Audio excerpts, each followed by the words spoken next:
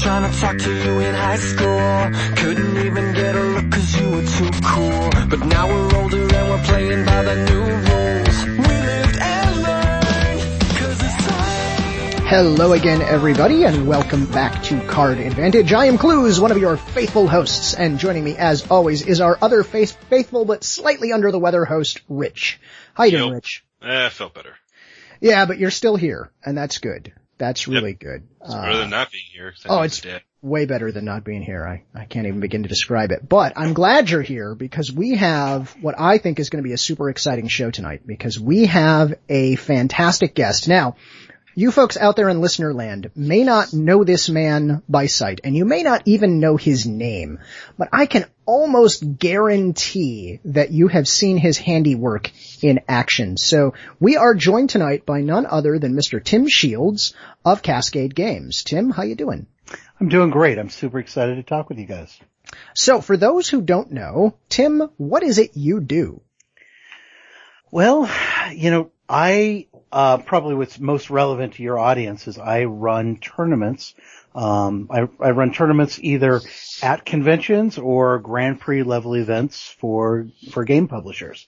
So you're in the big leagues. I hope so. So when did you get involved? So, since you do not just Magic, you do other games as well, as I understand it. When was your earliest Magic experience? So I went to college in Olympia, Washington and opened a comic book shop there because I am a huge comic book fan. God bless you. It was awesome. Although the comic book market fell apart, it was really tough. And then one day one of my customers came in and showed me these cards, for this game that they were part of the playtesting. Ooh. And I was like, hey, that looks kind of cool. When it comes out, I need to check this game out. And of course it was Magic. And so I ordered as much as I could and I didn't get very much alpha at all. And, it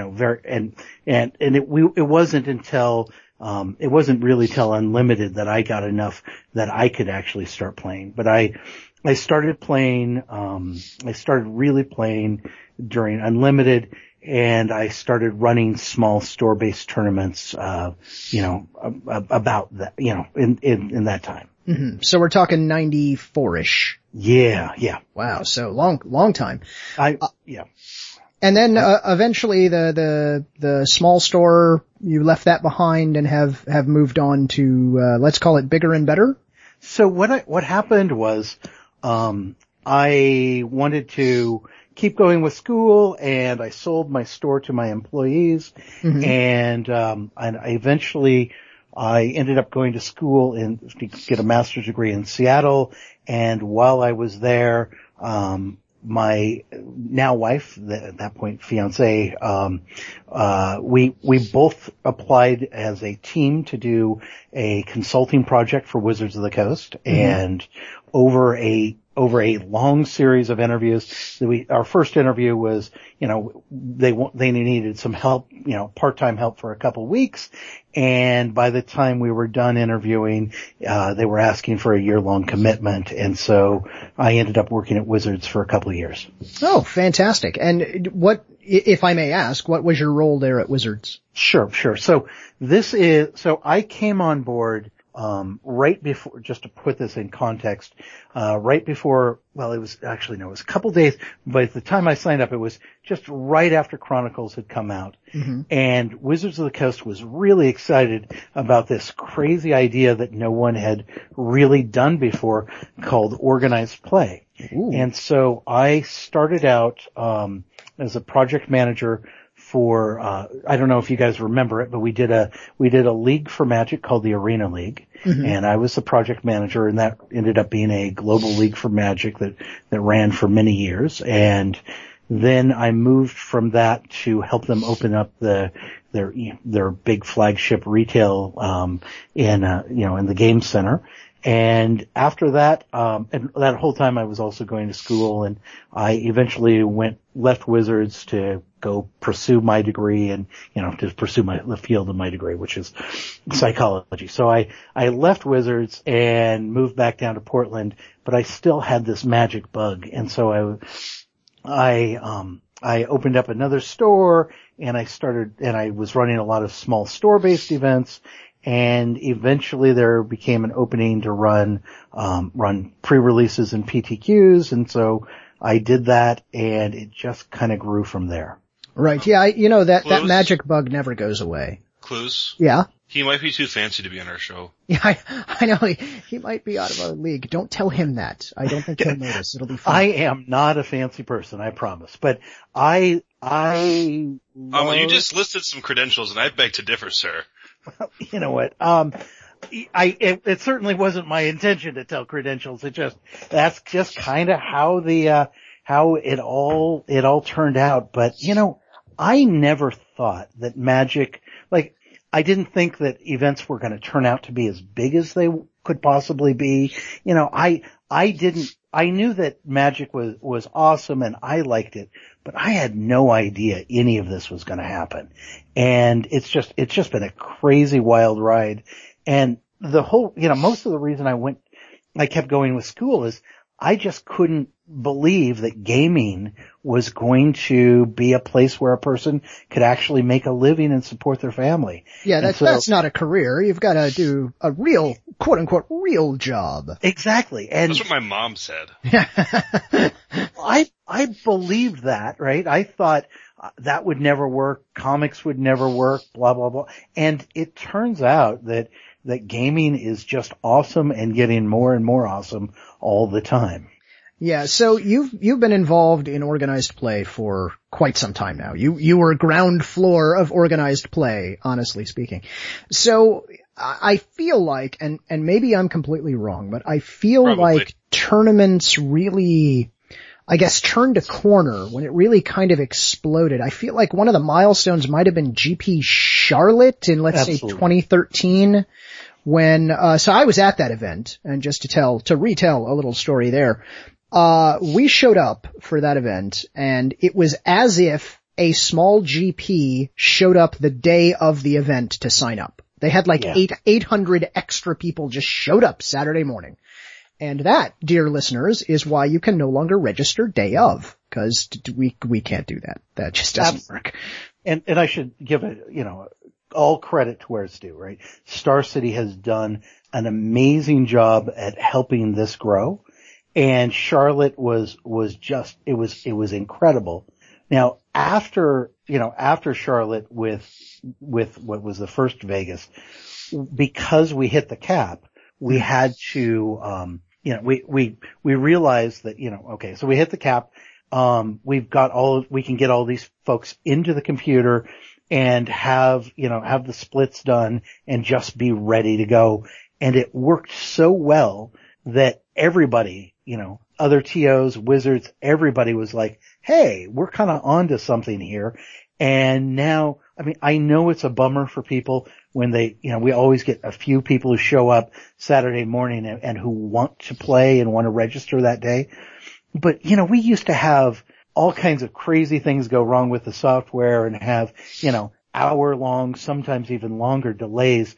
And now with no Saturday registration, we more or less, within a few minutes start on time. Yeah. And that is I love that. Oh, absolutely. Absolutely. So hey, we accidentally just stumbled upon the next topic we should talk about here. So for those who don't know, Tim was one of the men behind the scenes. Well, one of the nice people. There were lots of men and women involved in this endeavor. It was a huge endeavor, for the original Modern Masters GP Vegas the first time around. And that was, I don't think anybody really knew what that event was going to be like until it actually happened. Because as I recall, pre-regs were pretty good, and then it just kept going up and up and up and up. Absolutely. Absolutely. And, when, just a few months before the event, I had a planning meeting, where we got all of the head judges together, a lot of the key folks for logistics, and we were trying to figure out what the attendance number was going to be. And I was like, well, I've got space for 4,000, maybe a little bit more, and everybody, including me, probably mostly me, thought that number was crazy. if at that point we had to have bet, we would have bet 2,000. I mean, Vegas is a great destination, but it's in the middle of the desert. It's not like there's close population centers. Mm-hmm. And so we didn't think that many people were going to be willing to travel. And clearly I was wrong about that. Yeah, and I mean, to put it in context, prior to Vegas, Charlotte was the biggest, right? And absolutely. And that was only, 27? Yeah, I don't remember the exact number. Yeah, but it was like right around there. Sure. So, if you had taken, just about anybody in the know aside and said, hey, what do you think Vegas is going to be? You go, I don't know, maybe they'll crack 3,000. Maybe they'll be pushing 4,000, but no, we smashed 4,000. And yeah. We actually, so in Vegas, like there were really two big tournaments, right? We did a mini master tournament, so a free entry tournament on Friday, and then the main event on Saturday. And the mini master, so the free event, get a pack, add some land, play. That event was actually bigger than Charlotte. I mean, we did a couple, it was insane. We have sides bigger than your GP. Well, and Charlotte was an amazing accomplishment. And the first, the little tournament that we do to warm things up and have people have fun, and start the day, that set the record briefly for one day. Yeah, just the one day. Yeah. Okay, so before we get deep into talking about a few GP Vegas 1 stories, from a logistical, from a TO standpoint, when you're planning, let's say that, you need to plan a GP. Okay, it's gonna be, I don't know, GP, Chapel Hill.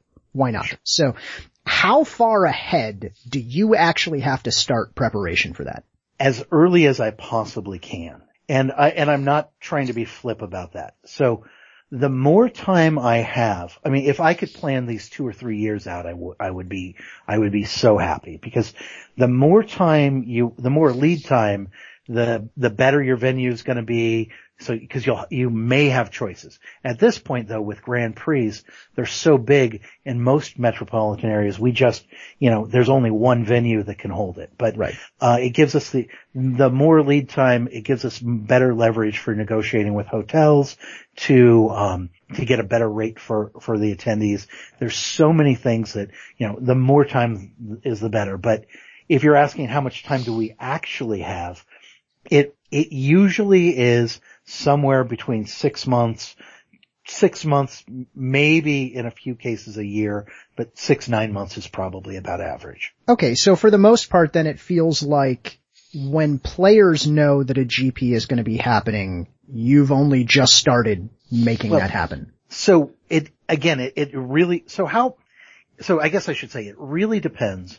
And Wizards of the Coast comes to us and says, hey, we would like a GP in a particular state within a particular date range. Go see what you can find in terms of, in terms of venues, and can you make this work? Mm-hmm. And when they do that, they're doing it at a year at a time.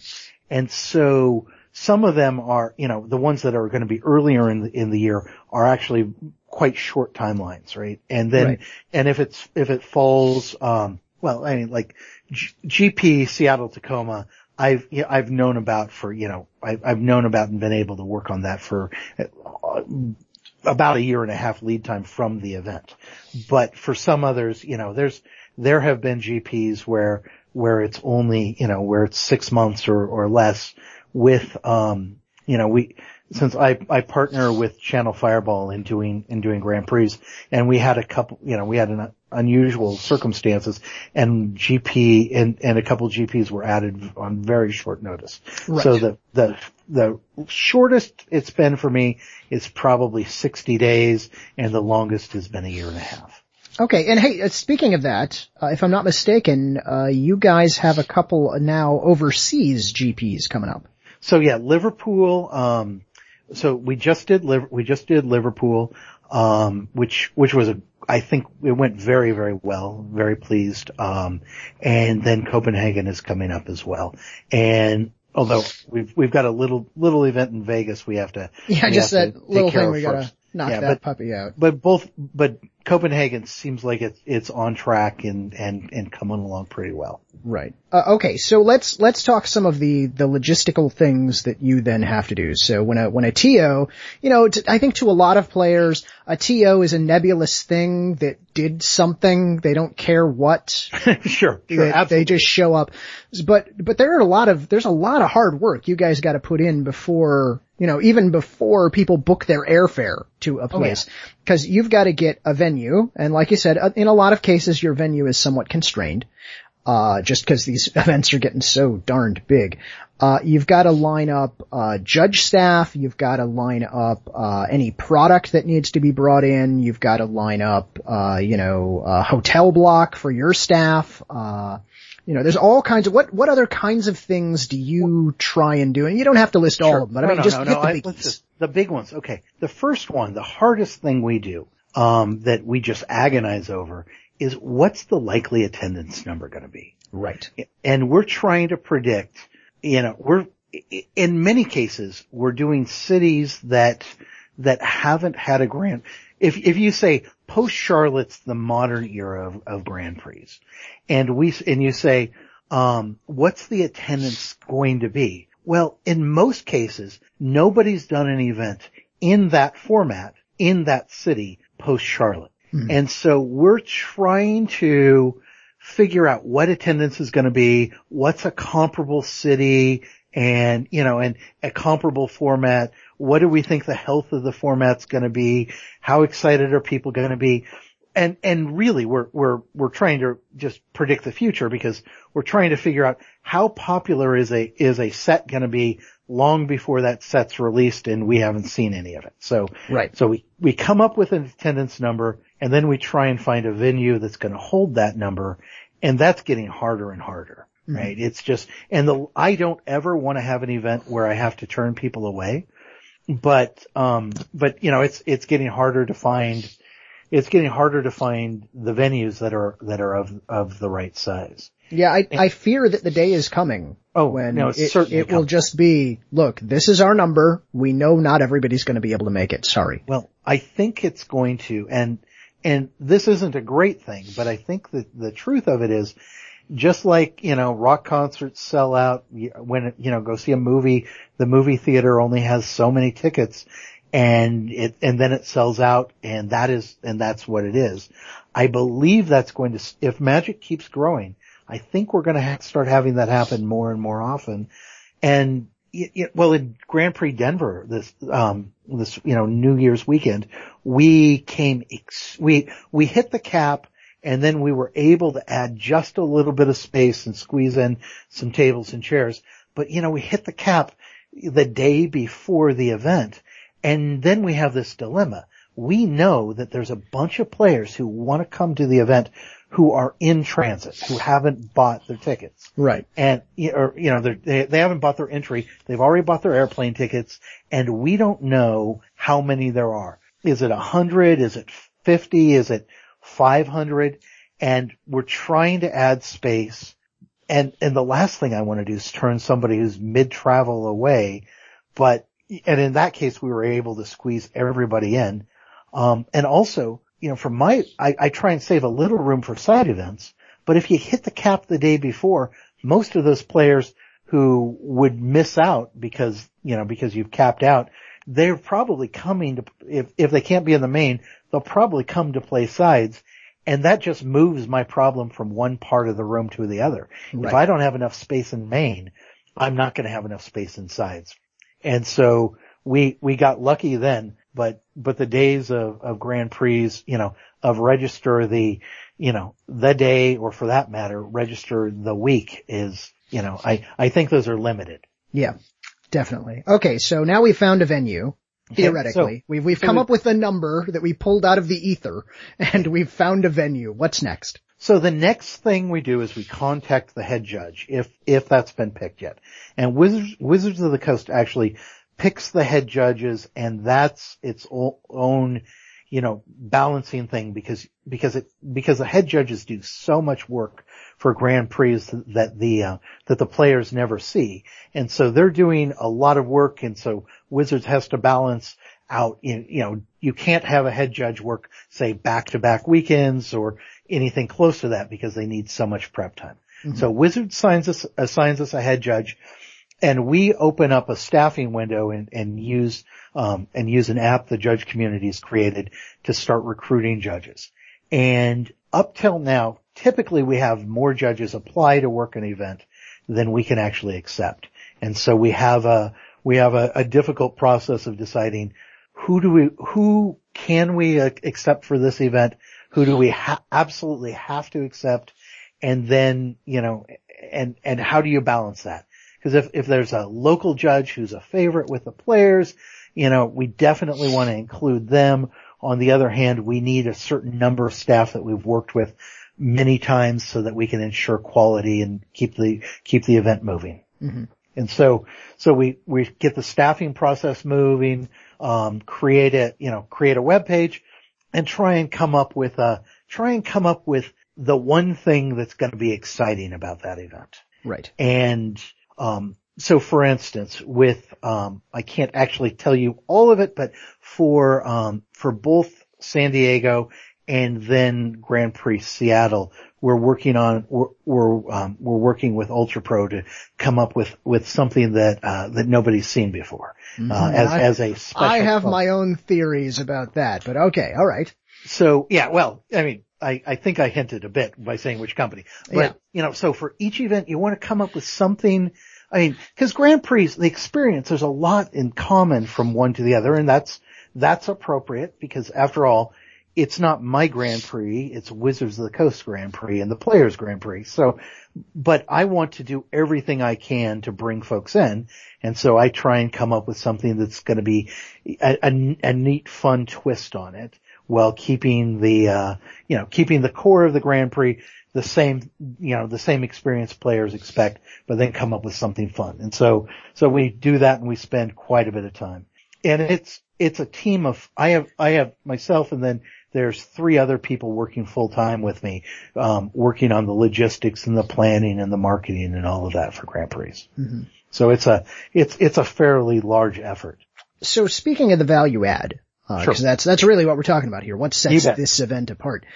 So one big draw at a lot of GPs these days are artists. You bet. How does that work? Do you seek out the artists? Do you advertise that, hey, artists, or do you hear from artists that say, hey, I'd like to be a part of a GP, let me know? I mean, how does that relationship work? Sure. And I should be super clear when I say this, I'm talking about how I do it. And how, since John Sasso of Channel Fireball and I work together on these, this is how we approach it. Other TOs do this differently, but I got into Magic. I saw the art and fell in love with the art before I fell in love with how the game is played. Clearly the game's brilliant, but I'm a comic book and art geek, and and so for me, having a lot of artists is important to me personally. And so what we do is, if there's a playmat picked, the first thing we do is try and reach out to the artist whose art is on that playmat, mm-hmm. and invite them to come to the event. That's step one. And then what we do, we've got a list, and usually Wizards is kind enough to let us know who the artists are going to be a little bit before it's announced publicly. And we go out and we contact as many of the artists as we can fit into the floor plan. And typically for us, over the last couple of years, on the low side, it's maybe 6 artists, and on the high side, at a typical GP, 12 or 15. Cause again, I really like having artists. Vegas, gonna be a little bit different. At this point, we've confirmed 30 artists. So. Wow. So yeah, absolutely. So we have, I can't say whether or not at some convention somewhere they've had more Magic artists at one time. I don't know, but it's certainly the biggest artist alley of Magic artists I've ever heard of. Yeah. And that's gonna be, there's I was saying for a GP, you try and figure out one thing, one hook, one special thing that's gonna be awesome. Vegas just has so many of them that, but for me, I was having a conversation with one of the artists who's like, well, do you think 30 is going to be too many? Are we going to be sitting there and be bored? And I'm like, well, I'm pretty sure that's not going to happen, because really Vegas is the equivalent of 2 and maybe 3 GPs at the same time. So I think you guys are going to be pretty busy. And since pre-reg is over 4,000, with a good amount of time to go, I think they're going to be super busy. Yeah. All right. So now we've got our venue, we've got our judge staff shaping up, we've got some value add. What are the kind of the last minute worries? I know for me, it's chairs and tables, but. So I used to be able to have that be a last minute thing, but it can't be anymore because, well, I mean, for Vegas, right? Trying to come up with enough tablecloths that are color coded, or enough tables, or enough chairs, that's got to be locked down way in advance. For me, the last minute things are last minute social media. Last minute is trying to adjust, looking at fixing, really at the last minute. All of the plans have to be in place months in advance. And so the last minute stuff is really reacting when things inevitably break. When it turns out, for the first Grand Prix Vegas, when it turns out that the hotel that I had arranged for everybody, for a room block and for all the judges and artists to stay at, the hotel went out of business. So I was scrambling and trying to find housing for everybody, the same weekend that the world's largest rave is being held in. Oh, that's right. I completely forgot about that. Yeah. So last minute, it's all about, what went wrong, again, with Vegas. Oops, we had a little shipping problem, and I've got, the Friday of the event, I've got a couple thousand people ready to play, and the product hasn't arrived yet, and I'm sweating bullets, right? Yeah, so I'm gonna pause you right there. Sure. And I'm gonna tell a little bit about that story, at least from my perspective. I know there are certain details of this story that we're just gonna leave out, and that's just fine, but I can tell you how it worked for me. So, I was on staff for Vegas 1, and it was an amazing event. It was incredible. I came in early and I was helping with setup, and I recall moving the chairs to at least 3 different locations during my shift alone, because we set them up and then we're like, well, this doesn't work. We've got too many people. We've got to rearrange them. We moved the chairs again. So we were doing all that. And all day long, everybody's wondering, hey, where's the product? Because the original plan was that starting like Wednesday, because it was a sealed tournament, of course, starting Wednesday, we would start prepping the product so that come Saturday, it would all be ready, because we've got a god-awful amount of product to do. And Wednesday goes by and there's no product. And Thursday goes by and there's no product. And sometime, I think during the day on Thursday, we heard the rumor that the product had been located, but it was not in this state, that due to an error, it had been shipped elsewhere. And it would be coming in. They swear it will be here. We promise. And I had heard that you took a poll among the judges to find out if anyone had a license to operate a forklift, and you put them on call so that as soon as that shipment came in, they could help get the stuff off of the truck. And it was actually a little bit worse than that. It turns out the product actually hadn't moved out of the warehouse. Oh, dear. And it was after business hours. So I probably found out 5-ish, 4:30, 5 o'clock, something like that, that the product was on the East Coast. And I was like, okay, no problem. Let me see. And my initial plan was, can I hop on an airplane with one other judge who can drive a truck? We just pick it all up and we just do a convoy. But it turned out even driving 24 hours, driving all through the night, we wouldn't have made it even by Saturday. So that plan didn't work. And yeah, Wizards of the Coast was, actually, let me just put this, I think the way that I think is most impactful. Okay. I sometimes talk to people who are upset, with organized play or prizes or whatever, right? There's various reasons why people are disgruntled. And they say to me, Wizards of the Coast doesn't care, blah, blah, blah. And now I have the best example in the world that Wizards of the Coast clearly cares. It's after business hours.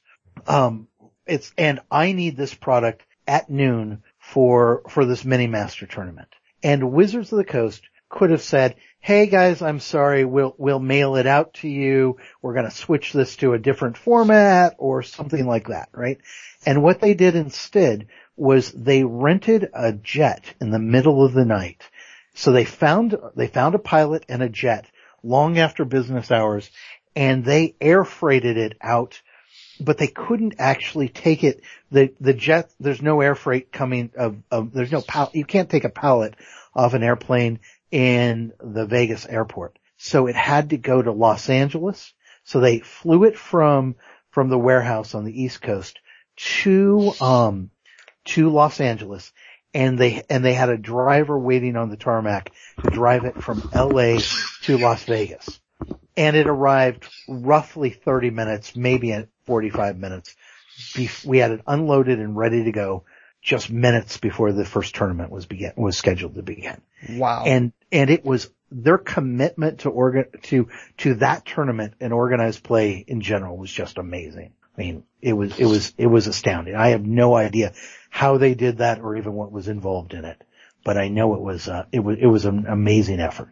WotC will literally move mountains if they have to. And that was a mountain of Modern Masters packs. Oh God, I saw it when it was first wrapped, when the pallet came in, and I've got to tell you listeners, to see that much Modern Masters in just box after box after box, just loaded, it was incredible. Well, and to make it even more complicated, there was no loading dock at that venue, right? And we were not able to get a truck with a lift gate. And the folks who do the forklift at the facility weren't going to be on site all day. And so that's why the call went out to one of my judges who luckily had his forklift certification. Otherwise we were going to have to hand unload that freight truck. In which case we would still be there. Oh yeah, it was pallets and pallets. It was crazy. It was crazy. Okay, so we have our product, we have our tournament ready. So GP Vegas itself, the first GP Vegas, I think was just off the charts as far as a size of an event, the logistics of an event. I know we had some bumpy rides on Friday, trying to get everything squared away, and I think we'll all admit that. Oh, sure, absolutely. And you know what? I should actually jump in and be proactive about that.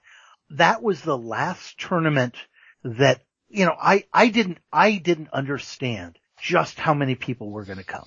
And we had been doing for years, the first X number of people through the door, get a special playmat. And frankly, it was designed for the people, so that people who really cared about a playmat could come and get their playmat. And the people who didn't care, it wasn't a priority, they didn't care, so it was fine. Well, we had this really cool Chris Rand playmat, and I tried to get as many of them created as possible, but we ran out of time, and so I don't remember the exact number of the print run. It was more than 1,000, and I couldn't imagine that we were gonna even looking at the pre-reg number, I couldn't imagine that we were gonna have 1,000 people on site on Friday.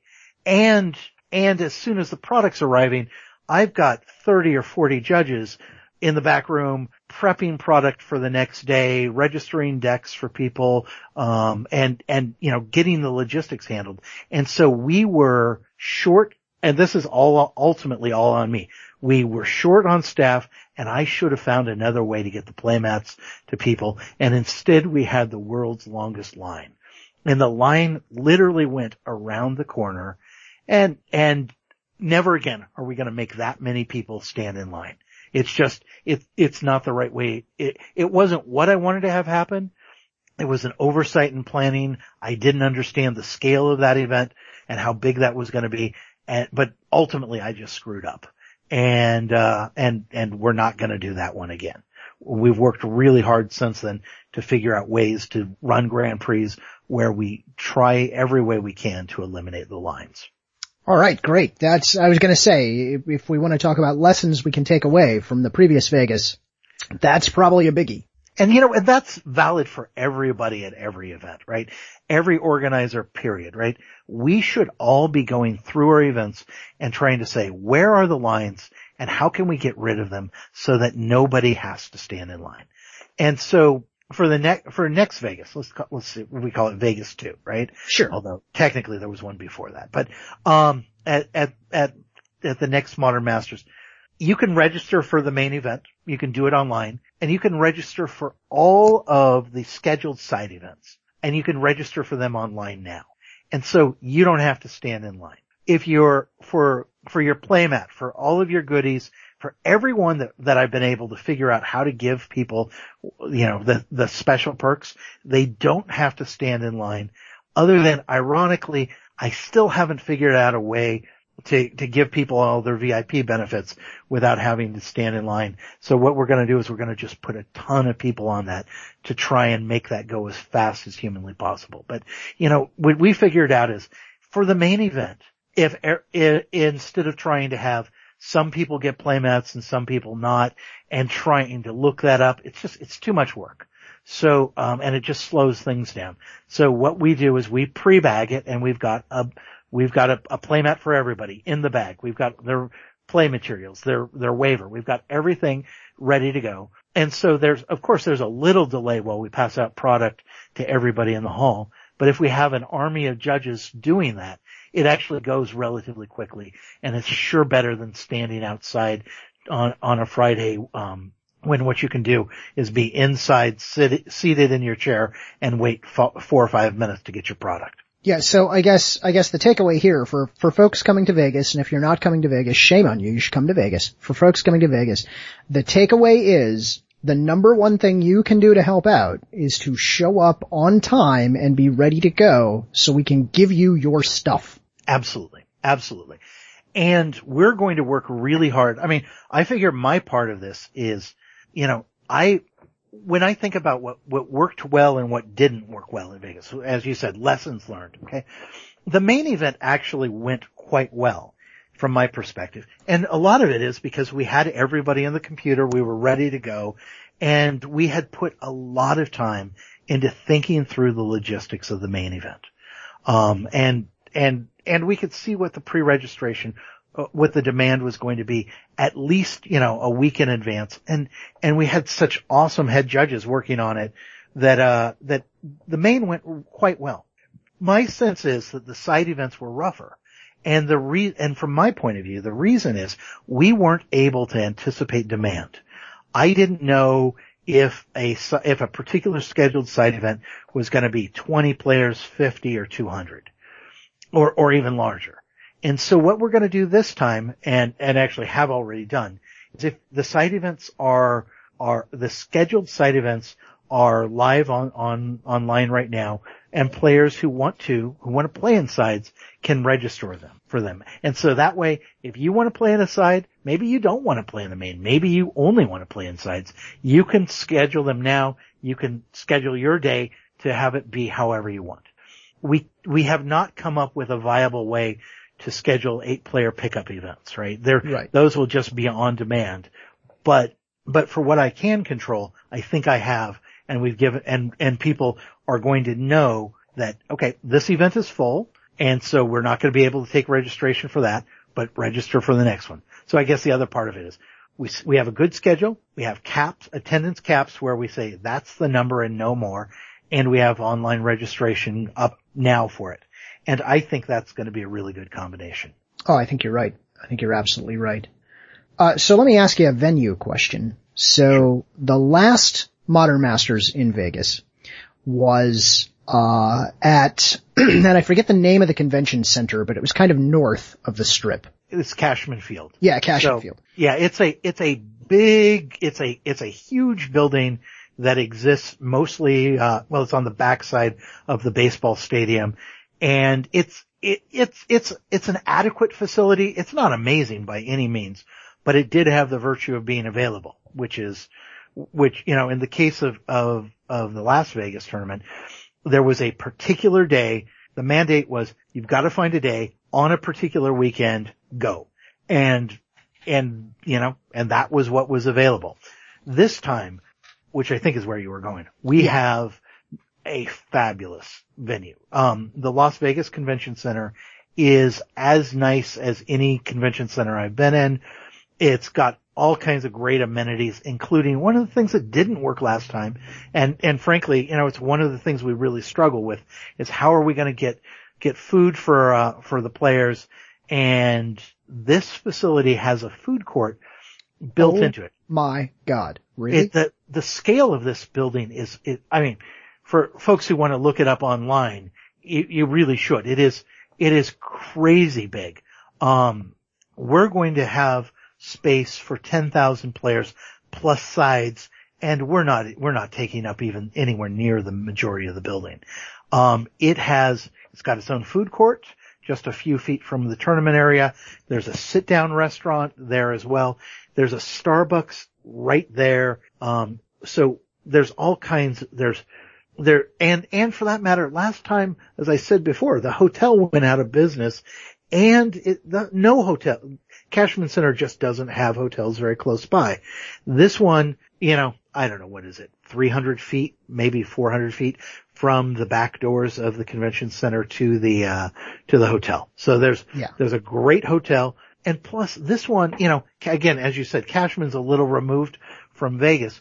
This one, the Las Vegas Convention Center is right on the strip. They've got that monorail, and there's a stop literally in front. You can just hop on, and then you can go, if you want to stay at Bellagio or Treasure Island or whatever, you can just take that monorail up and down the strip to wherever you want to be.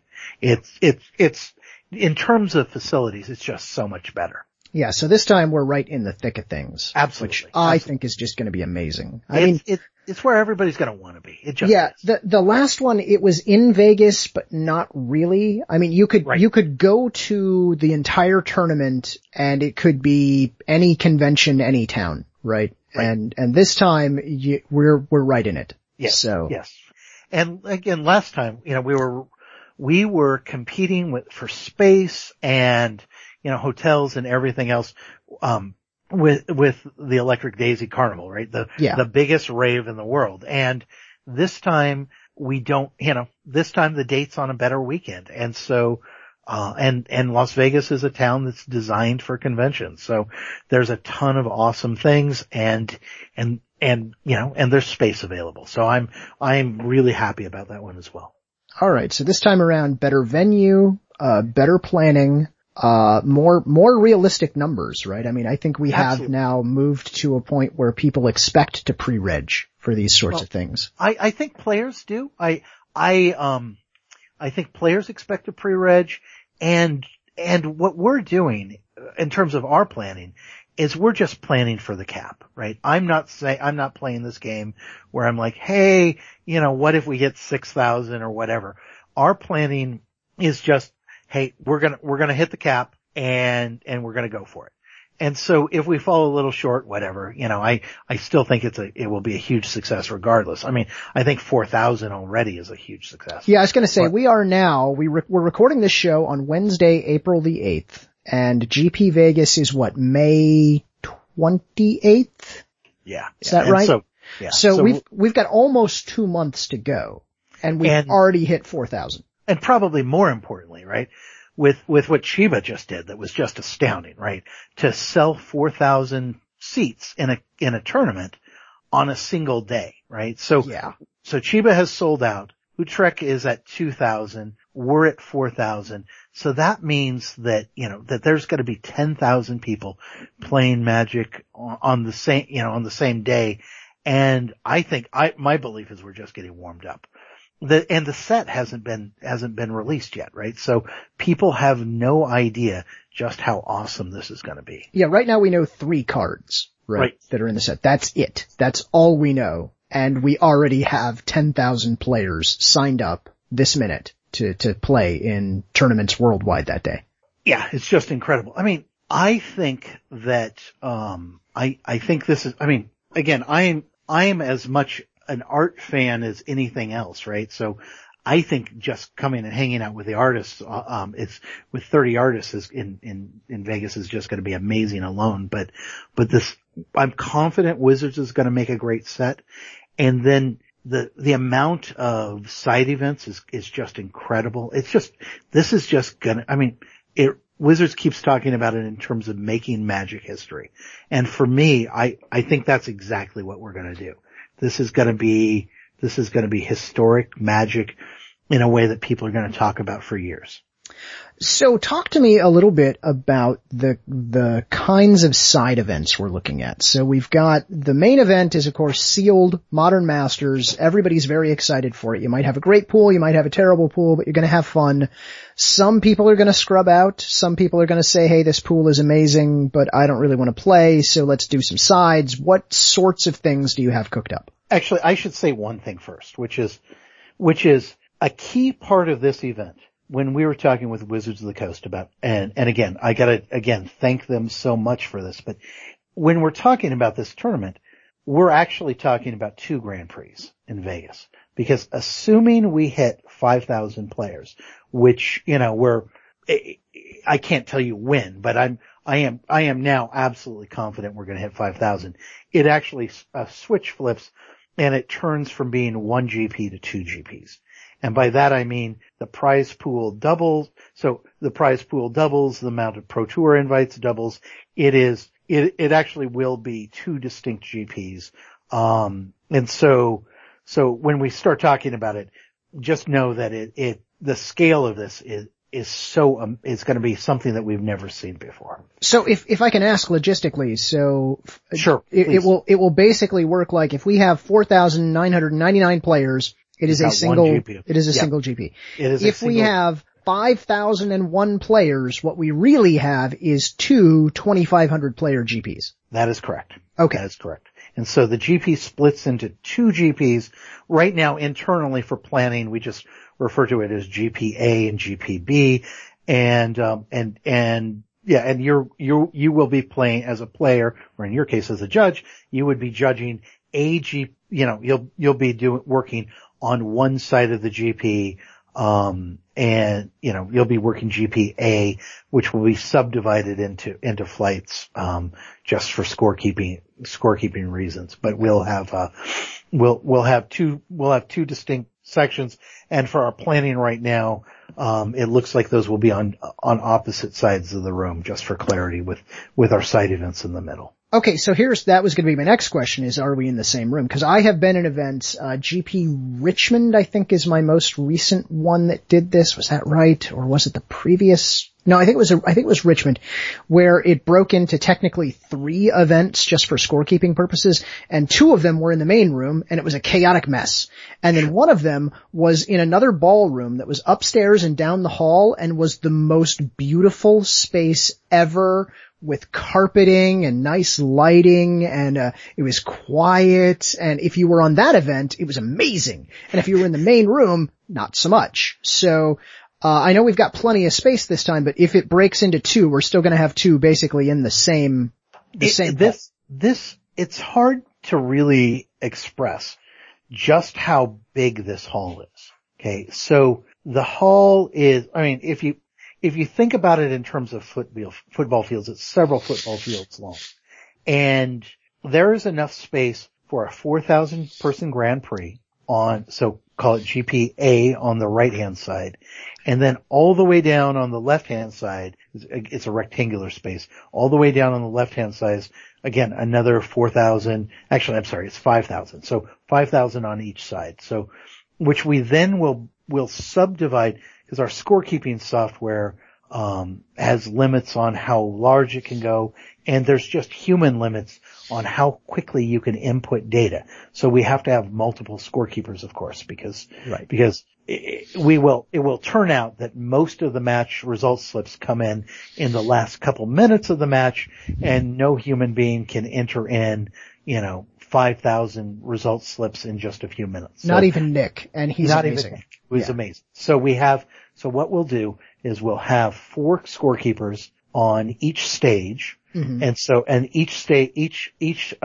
So let's say, side A will be 5,000 players with each one divided essentially into a flight of roughly 1,250 players. Right. That's going to actually vary a little bit based on scorekeeper capacity. So a few of them will be slightly smaller and a few will be slightly larger, again, because of just straight up the data entry speeds of the scorekeepers, because it is so hard to get all of those slips in time.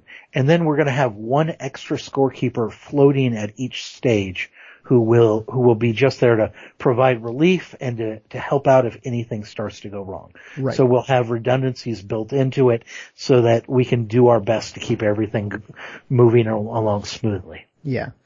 So I'm gonna digress for just a second, about the whole software thing, just to make it clear to folks in listener land about how this really works behind the scenes. So you may have been at events, dear listener, where, the event split and you had like A and B, or they labeled them like Jeskai and Sultai or whatever they labeled them. The whole reason that happens is 100%, well, okay, I'm going to call it 90% software driven and 10% human being driven, but it's mostly the software. The software that we have for running large tournaments, this is not an easy problem to make software that can actually do this. And the software that we have right now, it's showing its age because it was not written in an era when we actually thought that 5,000 people at a GP was a thing that would happen. So it has an upper limit of the highest table number that any single piece of software can handle is table 999.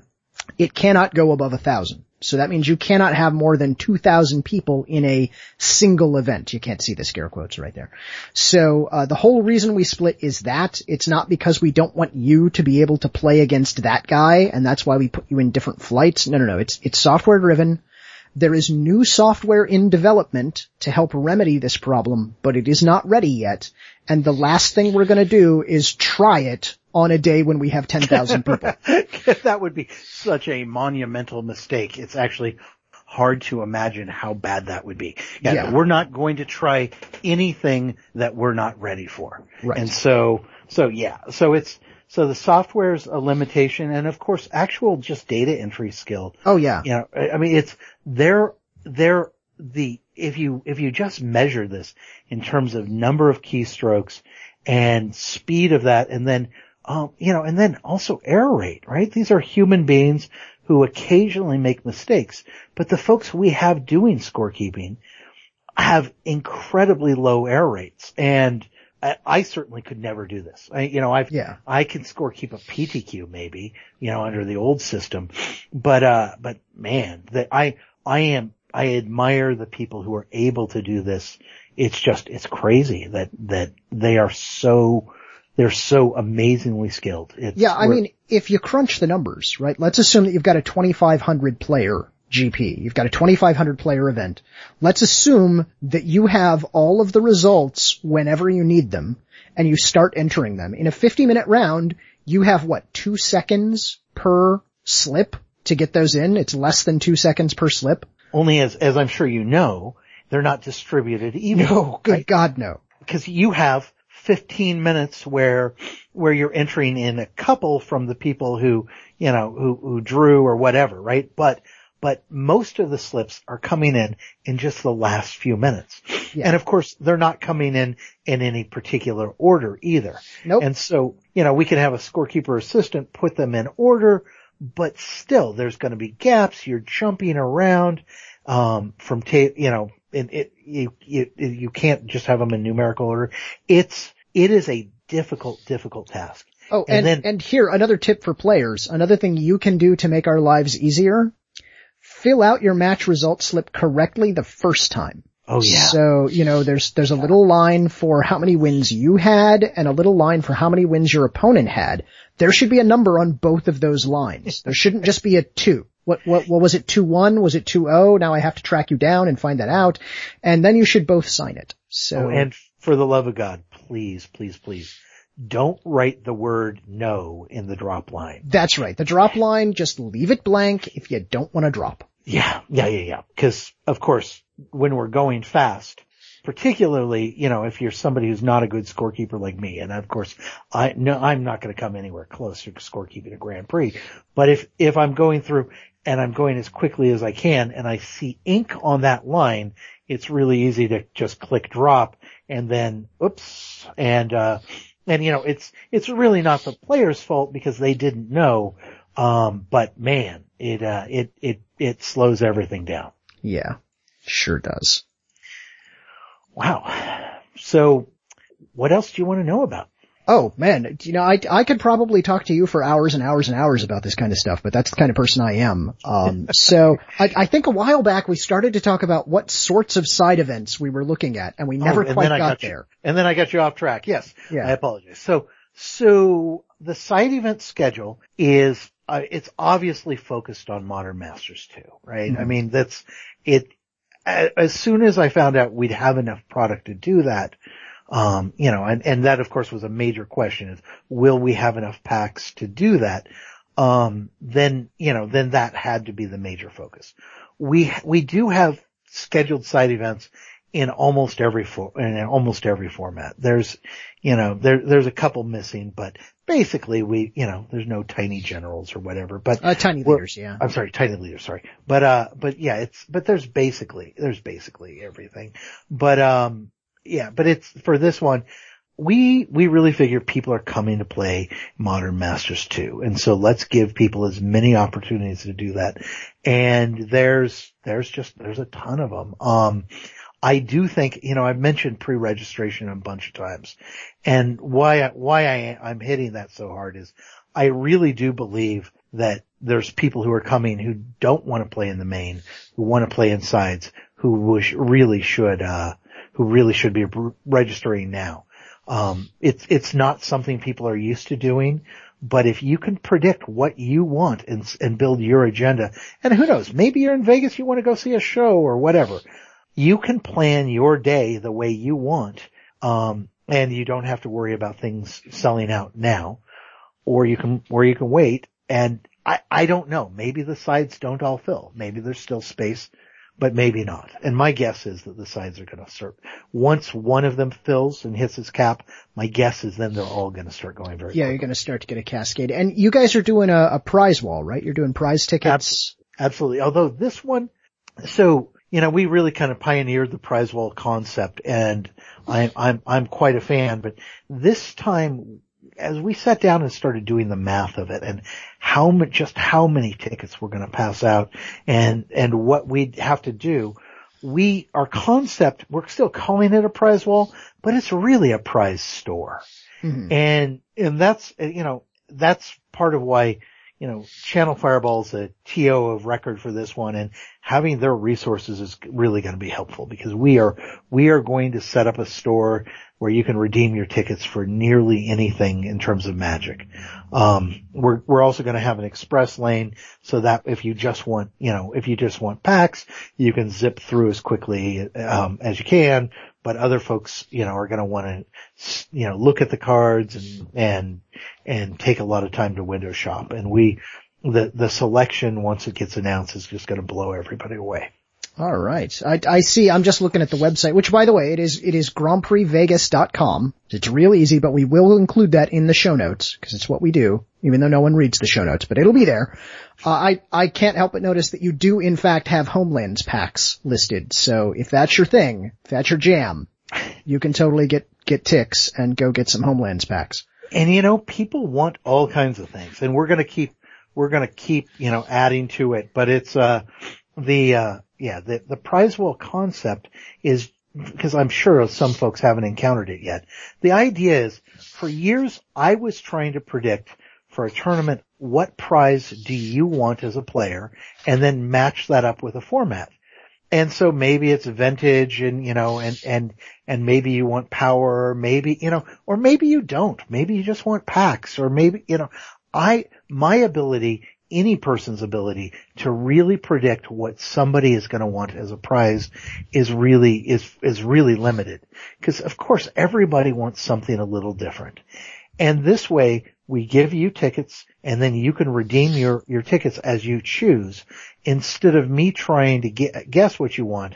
and then sometimes giving you the wrong prize, the prize that you're not that excited about. And this way, players never have to, take their prize and try and swap it with somebody else for something they want more. This way, you just get what you want. Yeah.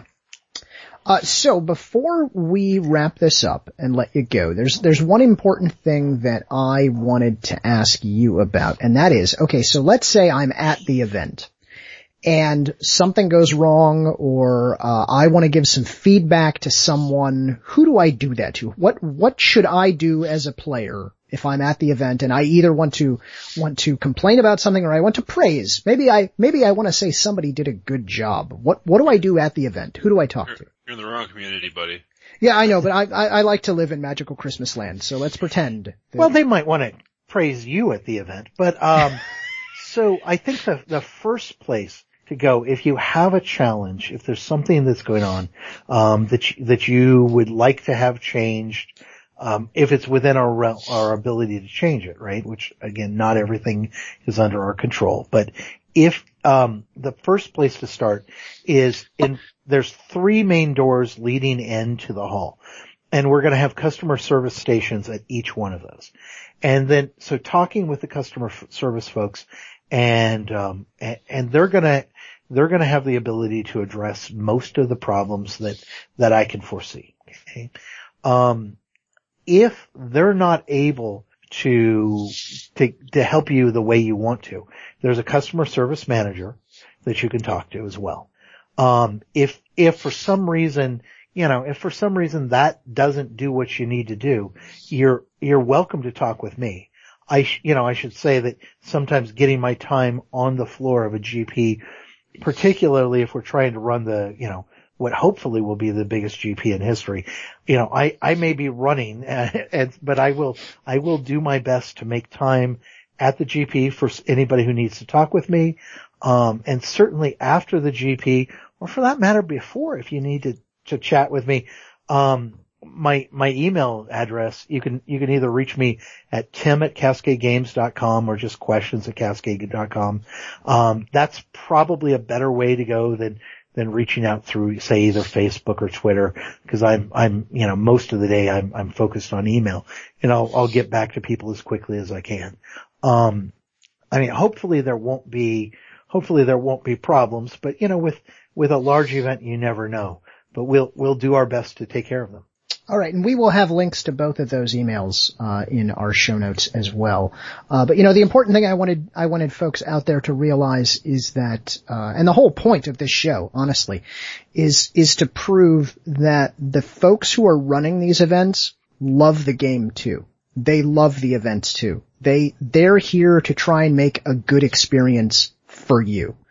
And if you have feedback for them, they'd like to hear it. So it's funny, right? Because things have grown so much, and I used to be able to be friends with and just know the majority of the players at an event, and that's not possible anymore. So the feedback process used to be, after I'm a little fond of scotch, and I would sit down and sip a scotch or have a soda after an event or whatever and talk with people, and they would, and the players would be able to tell me what to do more of, less of, or whatever, what to change.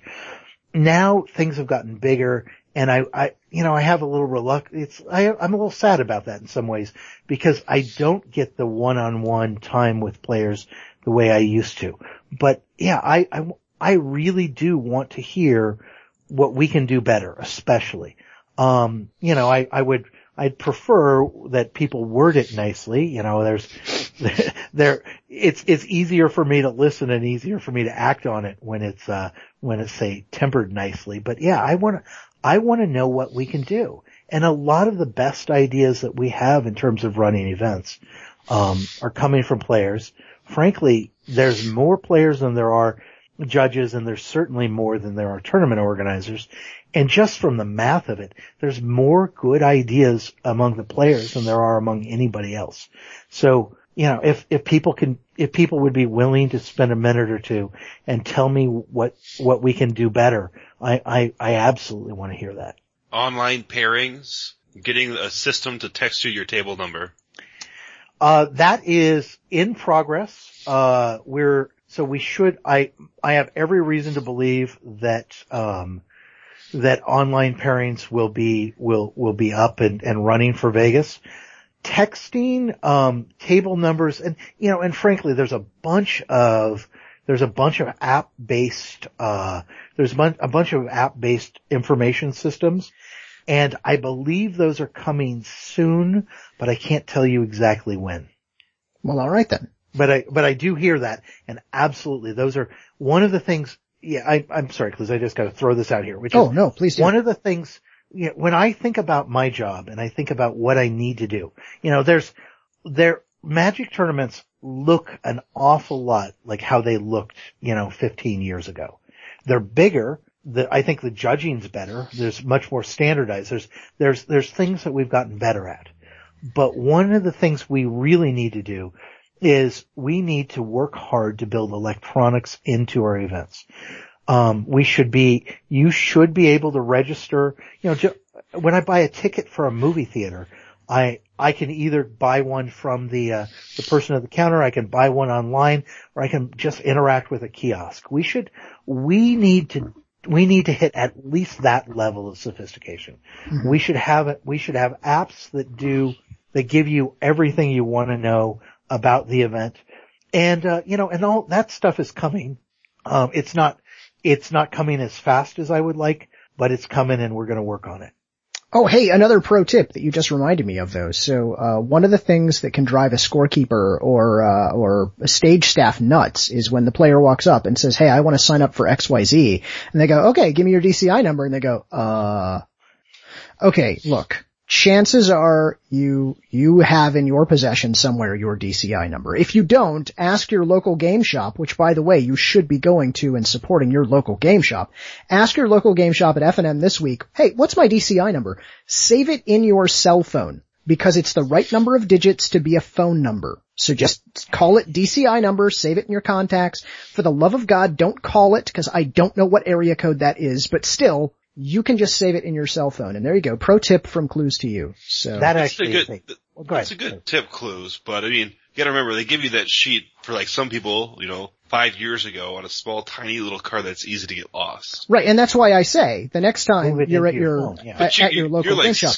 You're like scolding people. For instance, when you're at, I don't know, F&M or SCG States this weekend at Atomic Empire in Durham, North Carolina, it's a great shop. You should check it out. You can just ask the friendly judge staff, hey, what's my DCI number? And they'll look it up for you. I'm just saying you're mean. Okay, that's fine. I don't think I'm mean. I've just had. I don't think you're mean, but it's the difference of which side of the counter you're on, right? Yeah. Because for a player, right, asking to remember, this random string of digits, well, I'm not great at remembering random strings of digits. On the other hand, we have to have them to run events. And that's why I think long term apps are really the answer here. That it just, we need to, instead of asking people, I mean, I don't remember very many phone numbers anymore. It's all just in my phone. And we should figure out a way to have all of this in an app that's convenient, that automatically talks to the database, and that way people don't have to remember. Right. All right. So is there anything else we want to hit before we let Tim be on his way here tonight? I'm good. All right. Well, I have to say it has been an absolute pleasure to talk to you, sir. We will put some of these links here in our show notes. Anything else you'd like to plug? Any other than Vegas? What other events have we got in store from Cascade Games? So, what do we have coming up? So Vegas really is my focus right now. And remember, please register for the side events. It will be awesome. But, then the next one, I don't know if many of your listeners are going to make it to Copenhagen, but Copenhagen's coming up after that.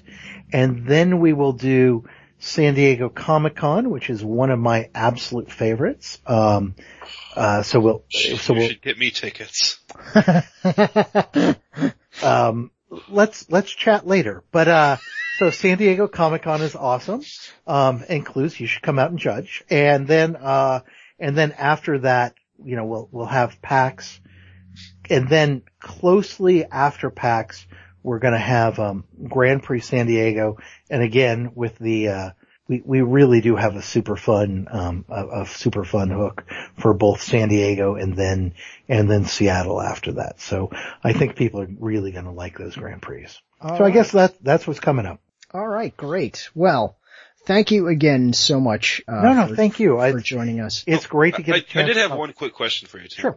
Cascade Games. Now, is that a game store, like online or e-commerce or something, or is that just like your company name to plan events? So I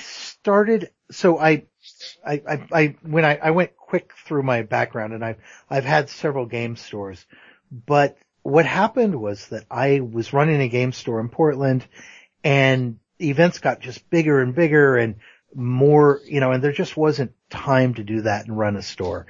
And so I closed my store. Man, it's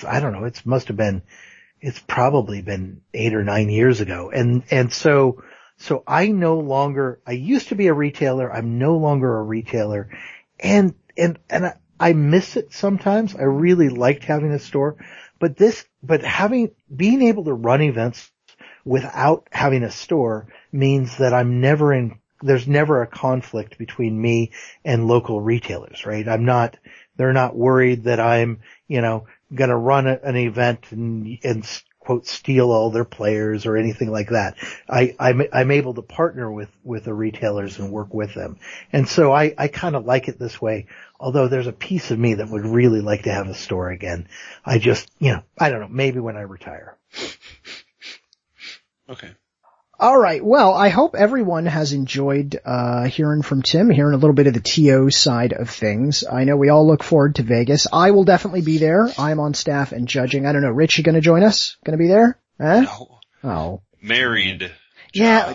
Well, see, look, you just marry another judge and you both make staff. Voila. It's perfect. So, just so you know, people, Clues is condoning me to divorce my wife. I am not. I'm trying to get you to make your wife a judge and also she doesn't even judge. play. She ain't gonna judge. Well, depending on who you ask, judges can't play, but that's not true. Anyway, if you would like to give us some feedback, there are a variety of ways you can do that, of course. You can find us on our website, which is cardadvantagecast.com. You can find us on the Twitters. We are at cardadvantage. And of course, you can email us at mtgcardadvantage@gmail.com.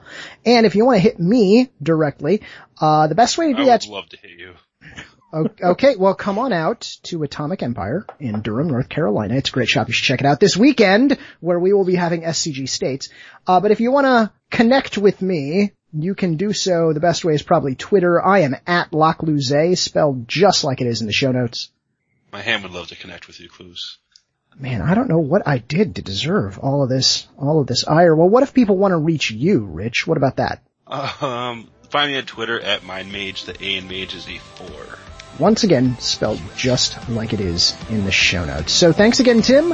Thank you all for listening, and we will see you all next time.